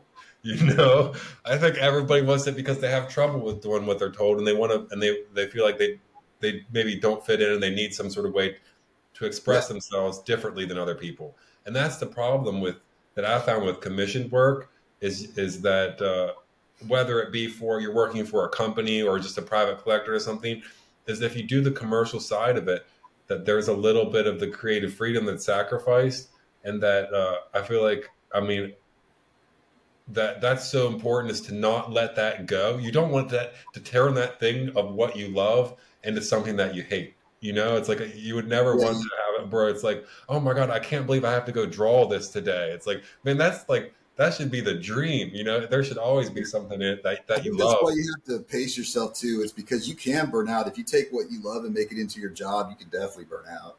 Oh yeah, I've heard so many people who did that, and who did started doing what they love, and then they tried to turn it into a side hustle, and then now they don't even do it for fun. They don't do it at all because they're like it became too much work. It was too hard, and now they have a bad emotion associated with that activity, and they don't even want to go near it anymore. And it's like, man, I ain't never gonna let that happen. I'll tell You you know? what I do. I because my photography is the way I make money and so forth. The art that I do now, I do as much for me as I do for any commercial value. I'll get hired by people to do certain things, but I may only draw a couple times a week, or I might sit down 3 days straight, have an idea, and just sit down and. But I'm able to do it more on my time and my schedule as I want to, so I don't get burned out as much as I used to, which is nice. I think if that was my only source of income, and I had to force myself to sit down, like I couldn't be a tattoo artist. I couldn't force myself to sit down and sketch out somebody else's idea day after day, time and time again. So that's what works for me. Yeah, I think that's another thing too, that I think that that the school system really fucked us all, is they sit us down and they say, no, choose what you want to do for the rest of your life, as if it's Mhm. going to be one thing. And I always think of it as something where it could be like, instead of I want to do this or this, it's like I want to do this and that and that. Because instead of like choosing like this or that, it's like you're really just kind of like boxing yourself into like a very rigid, prescripted Yeah. life of where you know exactly what tomorrow is going to be like, and your life doesn't really have much adventure or much flair to it. And like how you said, you have the photography and you have the graffiti and the drawing. You have these side things that you could, these little side missions that you could go down. I think that that's where, you know, like, that's a video game best played. Yeah. It's the one where you go do all the side quests too, along with the main mission, because then you get like all the juices out of life, and you get to enjoy it the most going down those Well, side missions. well, that's And like the old joke too. You tell people that ask you what you're majoring in, you say, "Oh, art," and they say, "Oh, so you want to wait tables when you grow up?" You yeah, go, "But you got an English lit degree. Oh, so you can either teach English lit or you can work at Starbucks." Uh, yeah, I think that there's more legitimacy, I think, now to it, especially people that take avenues like design, graphic design. My sister-in-law is a graphic artist. She does really well. She comes up with really cool concepts and so forth, but she's not necessarily an illustrator. I think there's a lot of avenues, architecture, things like that, where people bring in more of an element of art that are able to sustain themselves through that um, that occupation, and that then allows them to do the art and stuff more on the side and as they see fit and as they want to. So I would definitely not personally recommend doing what you love for a living. I yeah. certainly enjoy the photography, but if I won the lottery tomorrow, I'm not sure how much more photography I would do. But I'll draw until the day I die. No, you don't think that you would just be out there taking pictures for fun? Maybe, yeah. I focus more on things that I want to do, but it wouldn't be the center of my universe. Art is always something that'll be the catharsis for me. That'll be something that I need to do. Like it's ingrained in me. I need to sit down and be able to draw, and that's how I'm able to get certain things out, emotions out, or focus, or block out the world, or you know, not many artists I know have. Well, pretty much all the artists I know have some sort of mental illness in some way or shape or form. So Do you think that it's something that all people have, and some people just get it talked out of them, that sort of creative have to create something? Or what do you think it is? Because there is obviously, as people grow up, artists and not artists. But do you think that whenever we're born, we're all artists? Are there some people who maybe perhaps, because I've thought about this for years and I can't seem to make up my mind either way. And I don't really, it doesn't seem to be a clear answer. I think that there are shades of it. I think that some people have the ability to become more creative, as far as being able to sit down and do illustrations or like create actual, painting or something like that. No, I don't think anyone is just capable of doing that if taught. I think there are certain things that you're taught that make you better. I think people can be creative in other ways. Musicians that can't draw, artists that can't be musicians. Um, people that see things visually, landscape design people. I mean, people that work in the lawn industry but can visually conceptually visualize how they want to lay out the landscaping and so forth. That's a form of creativity and design. I think there's all sorts of levels in various shades of that, but I do definitely think that there are people out there that can't conceive of, visualize, draw, do any of that stuff, and basically have to rely on somebody else to tell them how to make it look. So Yeah. Yeah. It seems like that people were born with creativity inherent in them, but everybody was blessed with like unique gifts in like specific areas. mhm. Like someone, like sometimes people just have a knack for rhythm, or a knack for visual pattern, or a knack for numbers, or something like that. Where it's just like they somehow just thinking Yeah. that, or maybe like I'm mechanically retarded. Like I can't fix a car to save my life. Like that hmm whenever I see the gears and stuff, it just doesn't make sense to me. But I have a friend he's so good at it and so natural at it that he could explain it, what he's doing to me, and explain it in a way that it makes sense to me. And I'm like, oh, I Yeah. can't believe you took this really complicated thing and you're so confident in it. It's not like you could just speak to engineers about it. You could actually speak to me about it, who knows nothing about mechanics. I'm And sure, so like, yeah, people, neurologists could give you, better explanations on how the brain is wired and why certain people do certain things. But yeah, absolutely, you look at people that are, savants, or people that, at 5 years old were able to sit down and play a drum solo. It's amazing. yeah, yeah. I mean, and I think people like like you and me, we definitely are probably more on the visual thinkers, like, and it even kind of shows with what you do for a living with doing photography. I mean, you're Mm, still thinking visually, but I think that sometimes people, they'll associate this visual thinking, or like they'll associate musical thinking with creativity, and they'll be like, I can't think visually, therefore I'm not creative. hmm And then they're missing out on all of the creativity that could happen with their life because they just think like, oh, I don't think visually, so I'm not a creative person. And I hear so many people tell me Yeah. that, like, oh, I'm not creative. I would never be an artist. It's like, I'm thinking, man, you actually probably are, like, you have some sort of genius within you, of some sort of natural talent that you were born with, that just because you don't think visually doesn't mean that you're not creative. I think that everybody would have to be creative because I think that's just part of basic human function. I think it's, well, what's your end goal? Is it to create something that's beautiful, that would be considered artistic, or is it just the outlet of being able to either express yourself or get certain things inside of you, emotionally or whatever, out into a physical form? I mean, I've seen people's work, certain artworks, and it's not my place to judge other people's art per se.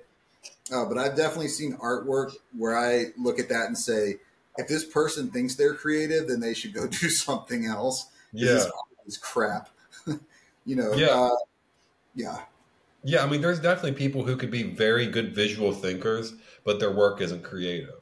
I yeah. think what creativity is, it's like you're thinking outside the box. You're arranging things in new ways, and you're finding new solutions to the problems that face you. What's the Yeah. artistic value of a Campbell soup can?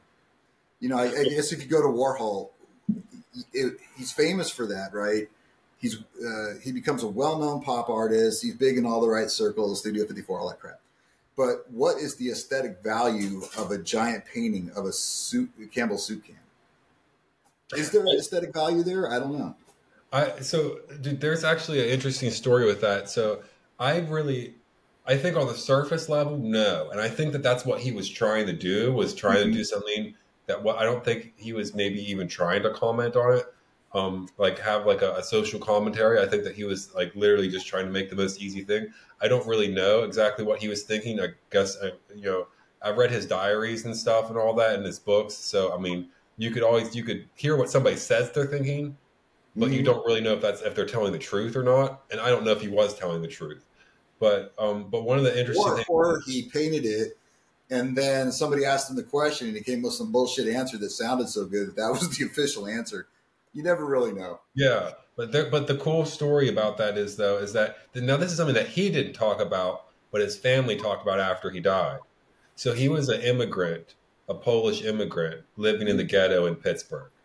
All right. And so he lived in this really poor area, and his dad worked in the factory, and his dad worked in the Heinz ketchup factory. And so they were so poor that whenever they would have tomato soup at night, whenever they would come home, his mom would just put ketchup because his dad would get discount ketchup and cook it with water. Mm-hmm. And so if they were doing well financially, they would have Campbell's tomato soup.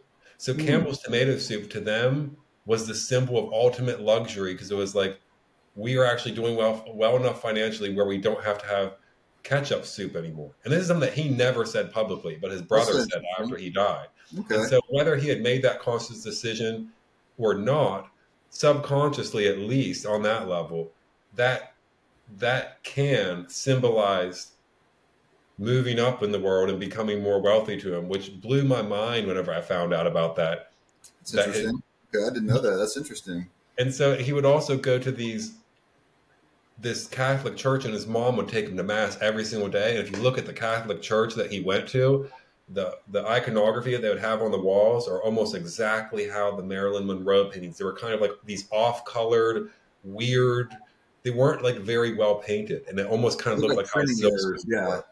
Like they had like the gold backgrounds, the Mm-hmm. gold leaf backgrounds, but they had like these weird high contrast, almost like sloppy sort of saints that were painted on them. Mm-hmm. And they were just all over the whole entire church. And so he would go see that every day, and then he would go have this experience whenever he would have these soup cans where it would be like, "This is we're eating good today. It's no longer ketchup water." And so like combining that like iconography with this mass media product that this mass consumer product that he's seen that maybe it doesn't say enough about the culture, but it says something about the person who created it, you know, and that it reveals a little interesting story about him if you read the books and stuff. Which there's also a really crazy documentary on it.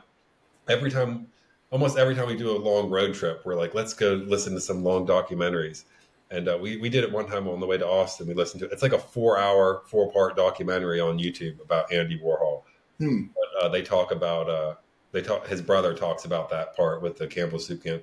But man, yeah, his life was it's kind of a tragedy too because he was born really poor, Hmm. and he ended up dying with $800 million of assets of just being incredibly wealthy, but he was just still so lonely and didn't like like you said, those creative people always have that something Yeah. fucked up in their head, and it's like all that money in the world still didn't buy him like the love that he was looking for or the happiness that he was looking for, Hmm. and he was still just kind of like, man, I just kind of feel lonely. Like he got to enjoy life and do all these amazing things, but at the end he still kind of felt lonely, and he kind of felt paranoid, and like everybody was using him for his money. And it's really, honestly, it's kind of a sad story. Well, I think a lot of artistic stories are sad stories because I think a lot of people get into it for, emotional reasons or emotional release reasons, or they bring some sort of mental illness. And I don't know if that has to do with how the brain is wired. Certain people that have that sort of artistic ability also bring with them this sort of other issues and so forth. But yeah, it's interesting how a lot of artists sort of have sad stories like that. Yeah, I mean Basquiat, Jesus, that's a Mhm. tragedy as well. I mean, he died so young. Who knows what Mhm. type of potential he could have had? I mean, Andy Warhol died in his 60s, but still, I mean, if he could have lived longer, who knows what he would have done? I don't know how old Basquiat was when he died, but I mean, It was wasn't he in his early 30s? yeah, something like that, like way too young. And Van Gogh dying so young, and I think that image of the tortured artist is something that that shouldn't be the stereotype. You know, like there should be Yeah. ways, there should be outlets to where people have, where there's not like, people aren't looked down on for making a living off of their art because they need to live. They need to be able to find a way to make money off of it so they could live long enough to enjoy their life and to sort through the things that they want to and to raise a family or do whatever it is that they want to do with their life, as opposed to like being so messed up in the head and not having the support or not, whether it be mentally or financially or physically or whatever the support may be, to where they'll end up, you know, taking their own lives or something like that at a young It seems age. very prevalent in people that are artistic and creative. It just seems very prevalent in that, and you almost wonder if it's like a chicken or egg kind of thing. Does the some of the mental illness issues cause the artisticness, or vice versa, or is it just a coincidence? Or yeah, I mean, it seems like that a lot of times the problem isn't necessarily with the individual, but with the system that society expects the individual to work within.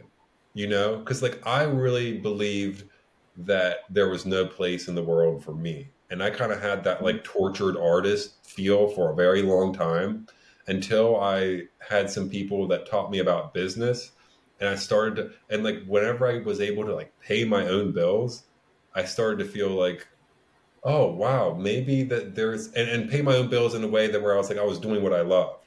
I started to feel like, oh, it wasn't something that was wrong with me. Like I was so convinced that like I was broken or there was something wrong with me or like that maybe I was not a good person or something because like somehow I couldn't figure out a way to do it. And I think that is like people, they could be like, but that just means that that person is different and that they don't fit into the box as easily as everybody else, or they don't stand in the line as easy as everybody else.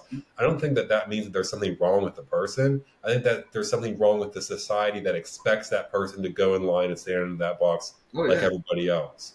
And that if there's more people out there who tell their story of like, look, I did this and I found a way. I'm a creative person. I have trouble thinking in the same way that everybody else does or behaving in the same way that everybody else does. But I found a way to do it, and more people share their story and help other people find ways to think outside the box and live outside the box in these new creative ways, that will happen less and less. But it's hmm whenever people are somehow convinced, sometimes by their own family, that it's like, there's something wrong with you. Why can't you just be like your brother? Why can't you just be like all the other kids in your class? You know? And I feel like that happens sometimes where, and that's what will bring the kids out to the streets where they'll, you know, want to go out and do something that they shouldn't be doing because it's like they don't feel like they have a place in regular society.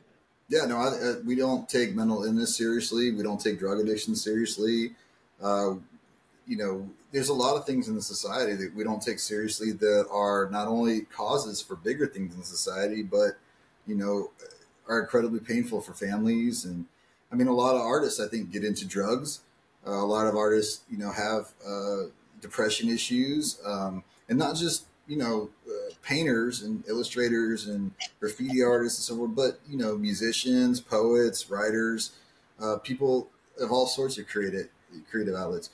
Like I said, I don't personally know any artist that doesn't have some sort of mental illness.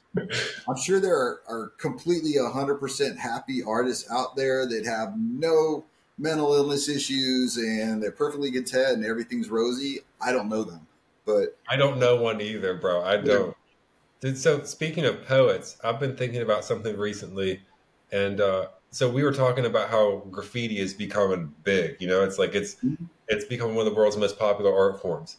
So I was, whenever I was in Florence, I was really studying like how painters were like kind of just shit on throughout the history until the Renaissance, and it's like they went from like the lowest, just like an ordinary like a repairman to like the coolest celebrity that you could possibly be, and like they went to the top of the hierarchy in a matter of like a couple decades, and now it's like everybody wants to be a painter now. But hmm still, throughout all of art history, the poet has been the most shit on person out of all of the art, out of all of the creative venues or like the creative yeah, avenues you can take. The poet was like the one that like got the paid the least. And there was even a part where Picasso had a friend with a poet, and he met him, and he was like, and he's like, "What are you good?" The painter's like, "What are you doing?" His friend was like, "What are you doing, Picasso?" He's like, "Oh, I'm a painter." He's like, "Oh man, you didn't choose a good career." And then Picasso says, "What do you do?" He says, "I'm a poet." He said, And you think I picked a bad career. You said, you're never going to make any money. So like poets have always just been so shit on. But now it's so weird because you have the rappers, which are essentially poets. Yeah.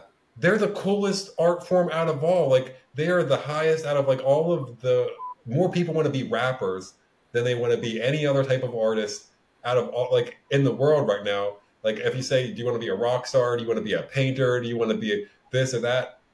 All the kids are like, most of the kids are like, I want to be a rapper, you know, I want to be like that, I want to be in that, because like they kind of combine the fashion with the Hmm. music, with the art and the poetry, and they combine all of it, but at the core of it all, it's somehow poetry. And I'm like, hell yeah, man. Somehow the rappers found a way to bring poetry to the very tippy top of the pinnacle. And I bet Hmm. if there was a way for all of the poets throughout history to like look back, look forward on that and see that, that'd probably make them really happy to see that somehow poetry found its place and is actually like at the pinnacle of where it could be in culture, where everybody seems to just poetry Yeah. has a voice Just now. having its moment. Yeah. No, I think I mean, definitely poetry goes back a long ways. I mean, Dante, and I mean, I think when I think of like modern poetry, and so I think of like Poe, and then I think of the Beatniks, and I definitely think poetry is having its moments. There's definitely a line between good poetry and bad poetry. You go to any like Greenwich Village coffee house slam poetry reading, and you're bound to hear something that you're just laughing at. Um, but you know, it's the same as painting. It's the creative outlet. It's the expressiveness of it. It's some is going to be aesthetically pleasing or audio, audio, I don't know what it Auditory, here. please. I don't know. Auditory, there we go. Sorry, I couldn't think of the word. Auditory pleasing. You know, it's some's gonna you're not gonna relate to. You're not gonna like. You know, I'm not a big fan. I'll be perfectly honest. I'm not a big fan of current hip hop and so forth. I still listen to stuff from the '90s. Yeah. Um, I mean, I think those are it's the all people, the degenerated. 90s were the people who made it famous, though, you know, Mhm. like they were and it really was, I mean, at least I think it was. I don't know if I'm misinterpreting it, but it really does seem to me like at the core of it all, it's poetry. And they found a way to merge it with the music, and then they merged it with the fashion, and the art started coming into it later on, and it's like the music, the fashion, and the art somehow made this form of like hyper poetry where it combined all these different art forms to where now it's like the way that the graffiti is now being merged with this concept art, where they're starting to take these different like these different Mhm. mediums and blend them together to form like super mediums that like it's like elevating the medium to a whole different level. And I think that's happening a lot just because like the internet, and people could Mhm. see this idea that they would have never seen before and be like, oh, I want to add that in with what I'm doing. It's very yeah. Everything's become very visual and oriented. So even if you have the music, you got to have visuals that match that, and you know, it's just kind of overwhelming. I think for your senses. Everything that's being produced now. And I think that a lot of it is a reflection of advertising, the advertising industry. I think a lot of it is reflective of the internet and our need to have things immediate. We need to constantly be stimulated, and we can't have anything that lasts more than 5 seconds because we have no attention span. So I think that that's going to continue. Uh, it's not just the music; it's going to be the fashion, it's going to be the visuals, it's going to be the image itself. I would even argue that a lot of these people nowadays don't really have talent. That a lot of it is just the visual, the personality that surrounds them. That kids find appealing, and they want to be cool, so they say, "Oh yeah, I listen to the music too," and the music's trash. Yeah, I mean, I think there's such a thing as like an industry plant where someone says, "Here's this person who we could pop in, plug and play. We'll put these type of clothes on them, tell them to say these type of things, put this type of beat, put this type of car in the background, put these type of girls in, and as long as that sells, this person has a job." And they'll promote that person that and to the public. It'll be like, "Oh, look at this artist. He's so smart. I can't believe he found a way to bring all these things together." But there's like Yeah. this industry that's just making all this money off it. And it's like, oh, he's out. Boom, throw the next person in. Oh Hey, yeah, you're they're going to wear replaced. this. You're going to say this. And I feel like that happens. And a lot of times that if especially if you're young and you don't know that that's how the industry works, it's like Mhm. you might not know that that that person is being told to say these certain things. He's told the things he's not allowed to say. He's given the clothes that he's wearing. He didn't pick out those clothes for himself. He's been put Yeah. that from advertisement. Oh, And that's so nothing new. Yeah, I mean, the history of pop music is that. I mean, the Monkees. You got two actors and two musicians. You know, it's always been that way. I mean, uh, we've always kind of cast our heroes and our villains throughout history, throughout literature. You know, we sort of take the bits that we like and we discard the bits that we don't. And Robert Wool did a great series on HBO. I'm trying to remember the name of it. Where he did a lecture series at, I think it was Columbia or NYU, or one of them, and he talked about history being pop culture and how we sort of cast our celebrities, and you know, and how we sort of turn what he called the Liberty Valance effect, where when legend becomes the fact, print the legend. You know, when so legend it's becomes what? the legend becomes the fact, print the legend. So you know, we sort of cast the characters on what we want and how we want to see them, not necessarily what they are.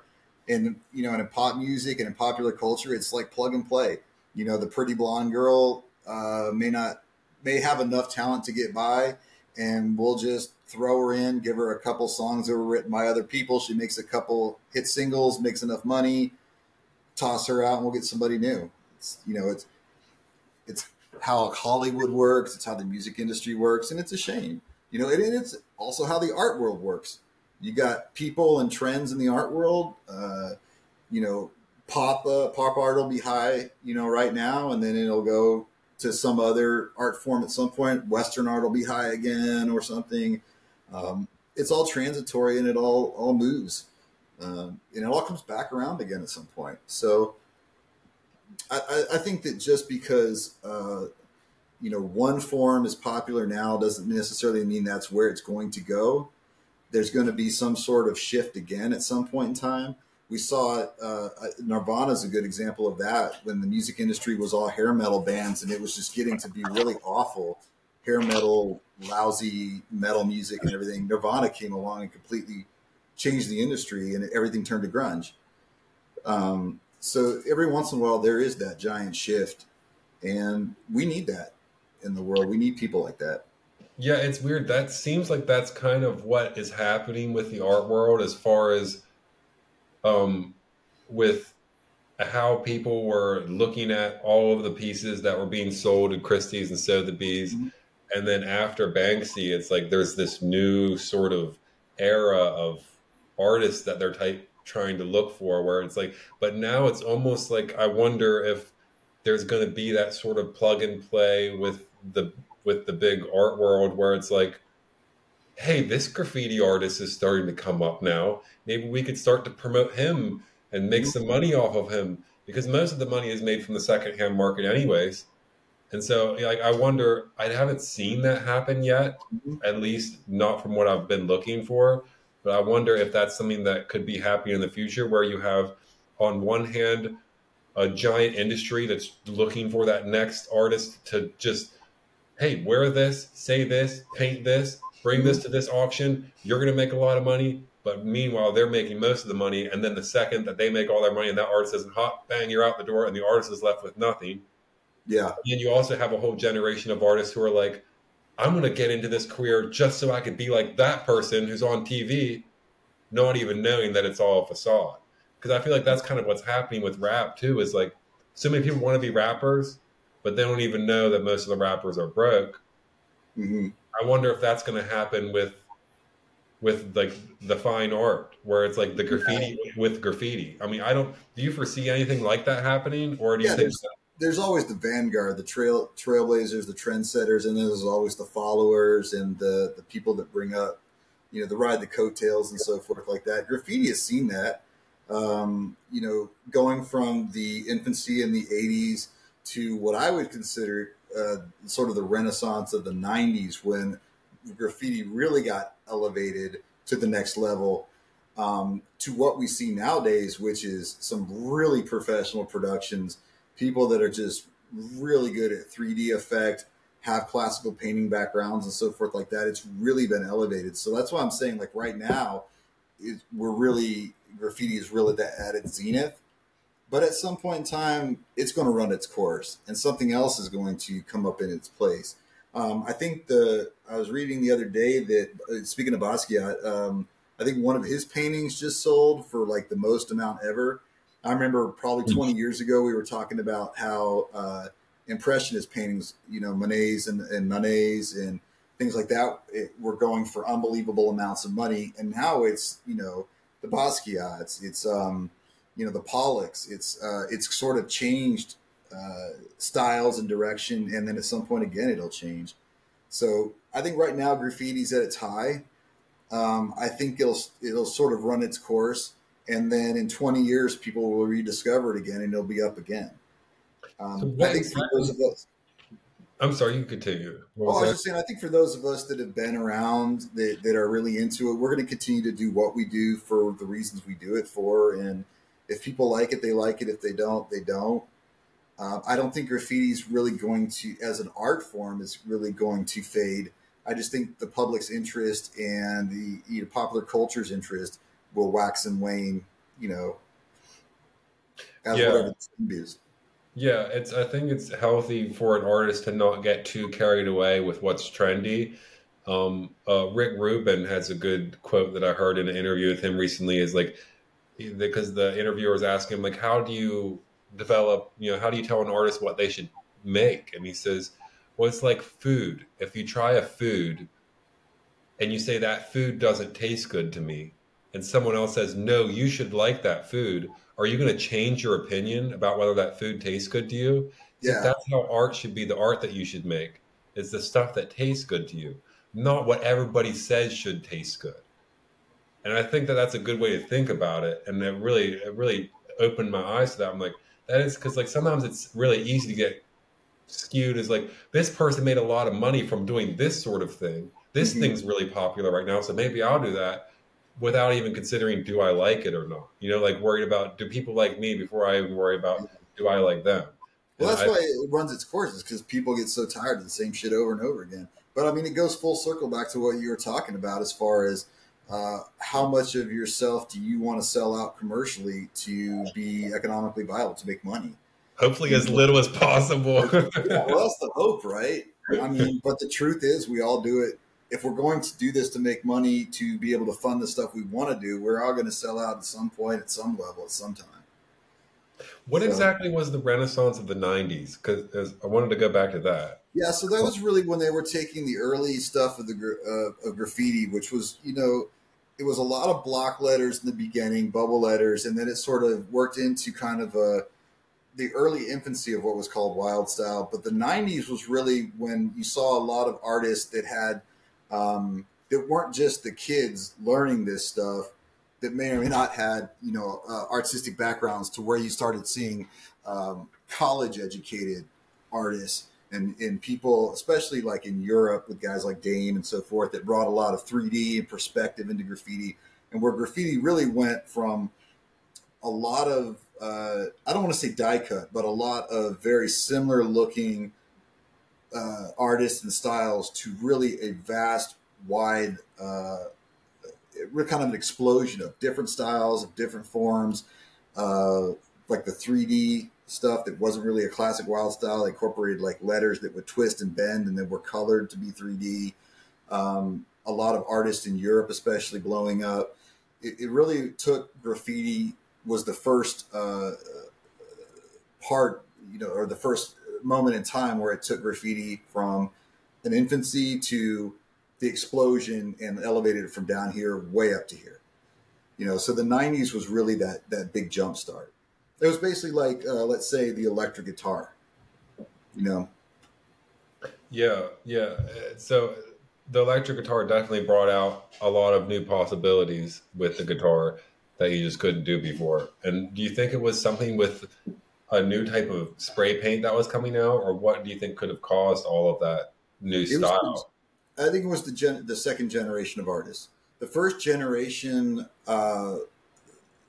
wanted to do graffiti and set out to do graffiti for a certain. It was basically for the fame. It was to get your name out there, is because you had a bunch of kids that really had nothing to do with their time, and wanted to be somebody in a world that told them they weren't. So they went out and did it for one particular reason. Then you had guys like myself that kind of came in that second generation that saw what the first generation was doing, took that and then elevated. We brought in, like I said, more artistic backgrounds, different backgrounds, artistic education, college education, guys with design degrees, guys with architectural degrees. It really was seeing what this was doing and then really elevating it to the next level to where what we're starting to see now came from. What we see nowadays, as far as the level of graffiti art and the styles and the complicated imagery and coloring and stuff that we were talking about, stemmed more from the 90s than it did from the 80s. Even though the 80s is where it started, what we see nowadays really came from the 90s artists.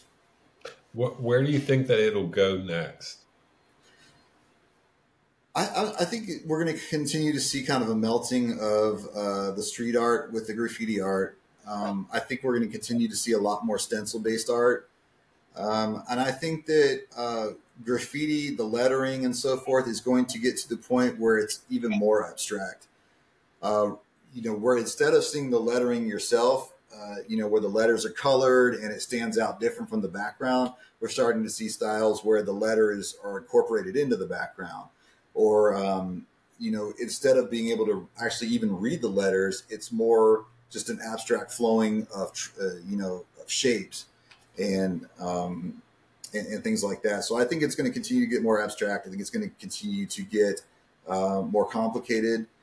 And I think it's going to continue to build popularity up until we reach a point where people just get tired of it. But we're going to continue to see murals. We're going to see bigger murals. We're going to continue to see graffiti in advertising, in hip hop culture, which is hip hop culture always stemmed from graffiti anyways. It was hip hop, graffiti, and breakdancing, which was the kind of the triad in the early 80s where each one kind of influenced the other. And as hip hop continues to grow, we'll continue to see graffiti as part of that. But at some point it's going to take a backseat to the next whatever art it's going to be. Yeah, then only the real OGs are going to be left after the hype goes away. Only the serious people who are the real deal are going to stick around and keep doing Well, it. People are because they love it. Yeah, the interesting thing is too, now graffiti artists, the guys that started this stuff back in the late 70s and 80s, are now my grandparents' age, are now starting to die from things of natural causes, heart attacks, and so forth. So we're actually losing the first generation of graffiti artists now.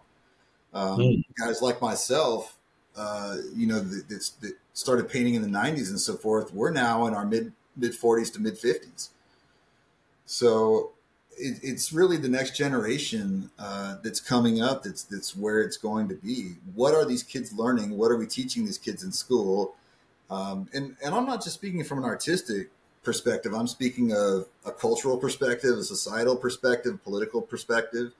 What are we teaching the next generation, and what are we going to leave behind when we get older? So, I mean, with what is going on with the kids of this generation, I mean, depending on how you look at it, it seems like that the world could be at an all-time high as far as world tension goes between countries, individuals within the countries, different sides politically, and things like that. Do you think that is part of what's causing the graffiti to have more of a political and social commentary? And that if something like a World War III were to happen, that it would really lead, like the street art would really, really lean in that direction, or like that. What role do you think graffiti is going to play, or in the grand scheme of things, with as far as like the changing of ways of how the world works, with all the tension and all of these political things going on, and all these big changes going on with these countries at war with each other? I mean, because Banksy did the series of paintings at the wall between Israel and Palestine, Mm-hmm. where he went down there and did his commentary paintings on that. And like he was like, I'm not going to go cater to the auction houses. I'm going to go make art where I think it's going to be like I guess the biggest meaning in the world as far as like political or social commentary. But what do you think aside from him? For what the younger generations, do you I'm think that not that's sure going how to affect much. it much? I'm not sure how much art really affects politics. It certainly can mirror it and so forth, but there's always been a link between graffiti and politics and policies. I mean, going back to people doing graffiti and during the Roman Empire, or you know you could see scribblings on the walls and things like that weren't done in spray paint; they were done in paint. But the French Revolution, all sorts of things. You would see messages and so forth reflect the current political climate. Um, I'm not sure that. I'm really not sure, honestly. I think that there is a role to play. I think that, like I said, art mirrors what we see. There are a lot of artists and a lot of people that don't agree with what's going on politically. I think that you'll continue to see that people are always going to express their dissatisfaction, things that they see are wrong. Um, I think that one really good thing that we've seen in the last 20 years has been the openness and acceptance of the LGBTQ community. Um, Whereas, prior to that, it was definitely many people were still in the closet. It wasn't as accepted as it was. The art has been, I think, reflective of that as well, where you see a lot more LGBTQ, not only artists, designers, things like that, that are not only expressing themselves, that are out, but also carrying themes, LGBTQ themes, and so forth. So I think we'll continue to see stuff like that. I think that art is a great way um, to get out that sort of catharsis with things that you don't agree with, things you think are wrong. But as far as it influencing politics and so forth, I don't think the decision makers, we are the ones to blame if we're putting these decision makers into roles of power. And I don't think the decision makers really give a shit what the artists think. They care who fills their pockets. Yeah, And I that's I, I think I agree with that. I think that really the art is uh, an outlet for the oppressed, Yep. and it could be an outlet of expression and also inspiration for people, to where it's like maybe something to rally behind, to help people think about things in different ways, to help people see things in a new light, help people think outside the box, or to help people maybe form senses of community in their area. And I think that's one of the great things that art really could do for people, and I don't think that it's necessarily that it's made really to convince the government of certain things, but maybe it's made to convince the people of certain things. Yeah.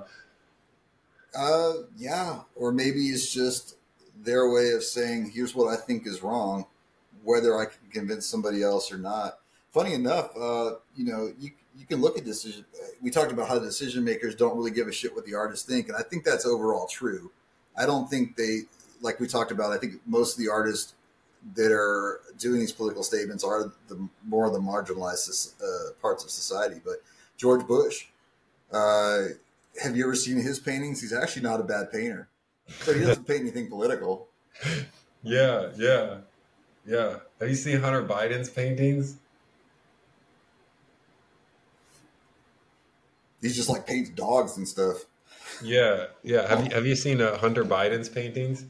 Are they pretty? Are they all like all coked up, crazy, trippy stuff, or They what's he actually are paint? some pretty trippy stuff. Yeah, I honestly think that they're pretty cool looking. Are they? Yeah, it's Yeah. some stuff that you definitely have to take some drugs to come up with. I'm just kidding. I mean, I don't really know, but Well, no. Here's the thing. Maybe he takes the drugs because he does have issues he's trying to deal with, and that's why he's an artist. I mean, you don't know. yeah, but But he he's does make some pretty cool paintings. Yeah, it's weird. There are like that. No matter what your position in life, whether you're someone in a position of power or whether you're someone who maybe is a position where you feel more on the oppressed side, that there's some people who are just called to the visual expression of whatever it is that they're feeling. I mean, even Sylvester Stallone was talking about, like, he makes paintings. Jim Carrey makes paintings, and they're like, this is my way of dealing with stuff. from Hmm. being rich and famous, of the problems that that comes out with. And so it's like, no matter what type of life that you have or where you come from, I think that, there's nobody who could say like, oh, that's not for me because I grew up this way, or oh, that's not for me. Like, I think that if it's something that you would want to try, then there's no excuse to And not do those it. guys do it for the purest form because they don't need the money. Yeah. Yeah. And I think that's that is probably the best form that you could do it for, is just a way to express yourself and to enjoy it. And hopefully, if you do it to make money, that you'll find a way to do it and keep the most amount of creative freedom as you possibly can. As long as you can live with yourself, I guess. Yeah. Who knows? Oh, yeah. Well, where do people follow you at and see your work? So I'm still working on the website. So I would say right now the best place is just hit me up on Instagram. It's at curse1512, and that's curse one at curse 512. And just hit me up on Instagram and check out some of my work there. I'm still working on the website, and I update projects and paintings as I can. So, and then I'll be working on some books and just some other projects as I can. So, Oh yeah, dude. Well, I'm looking forward to that book whenever it comes out too. You're gonna have to let me know where that comes out, because absolutely, man. I'll send you a free copy. Absolutely. I'm excited about that. Well, Evan, I appreciate you coming on today. I appreciate you talking with me. No, man, it's fun, man. I enjoy these. I had fun the last time. This one's been fun too. So, Oh yeah, it was good talking to you. I'll see you later. All hey, you right, too, brother. Take care. bye everybody.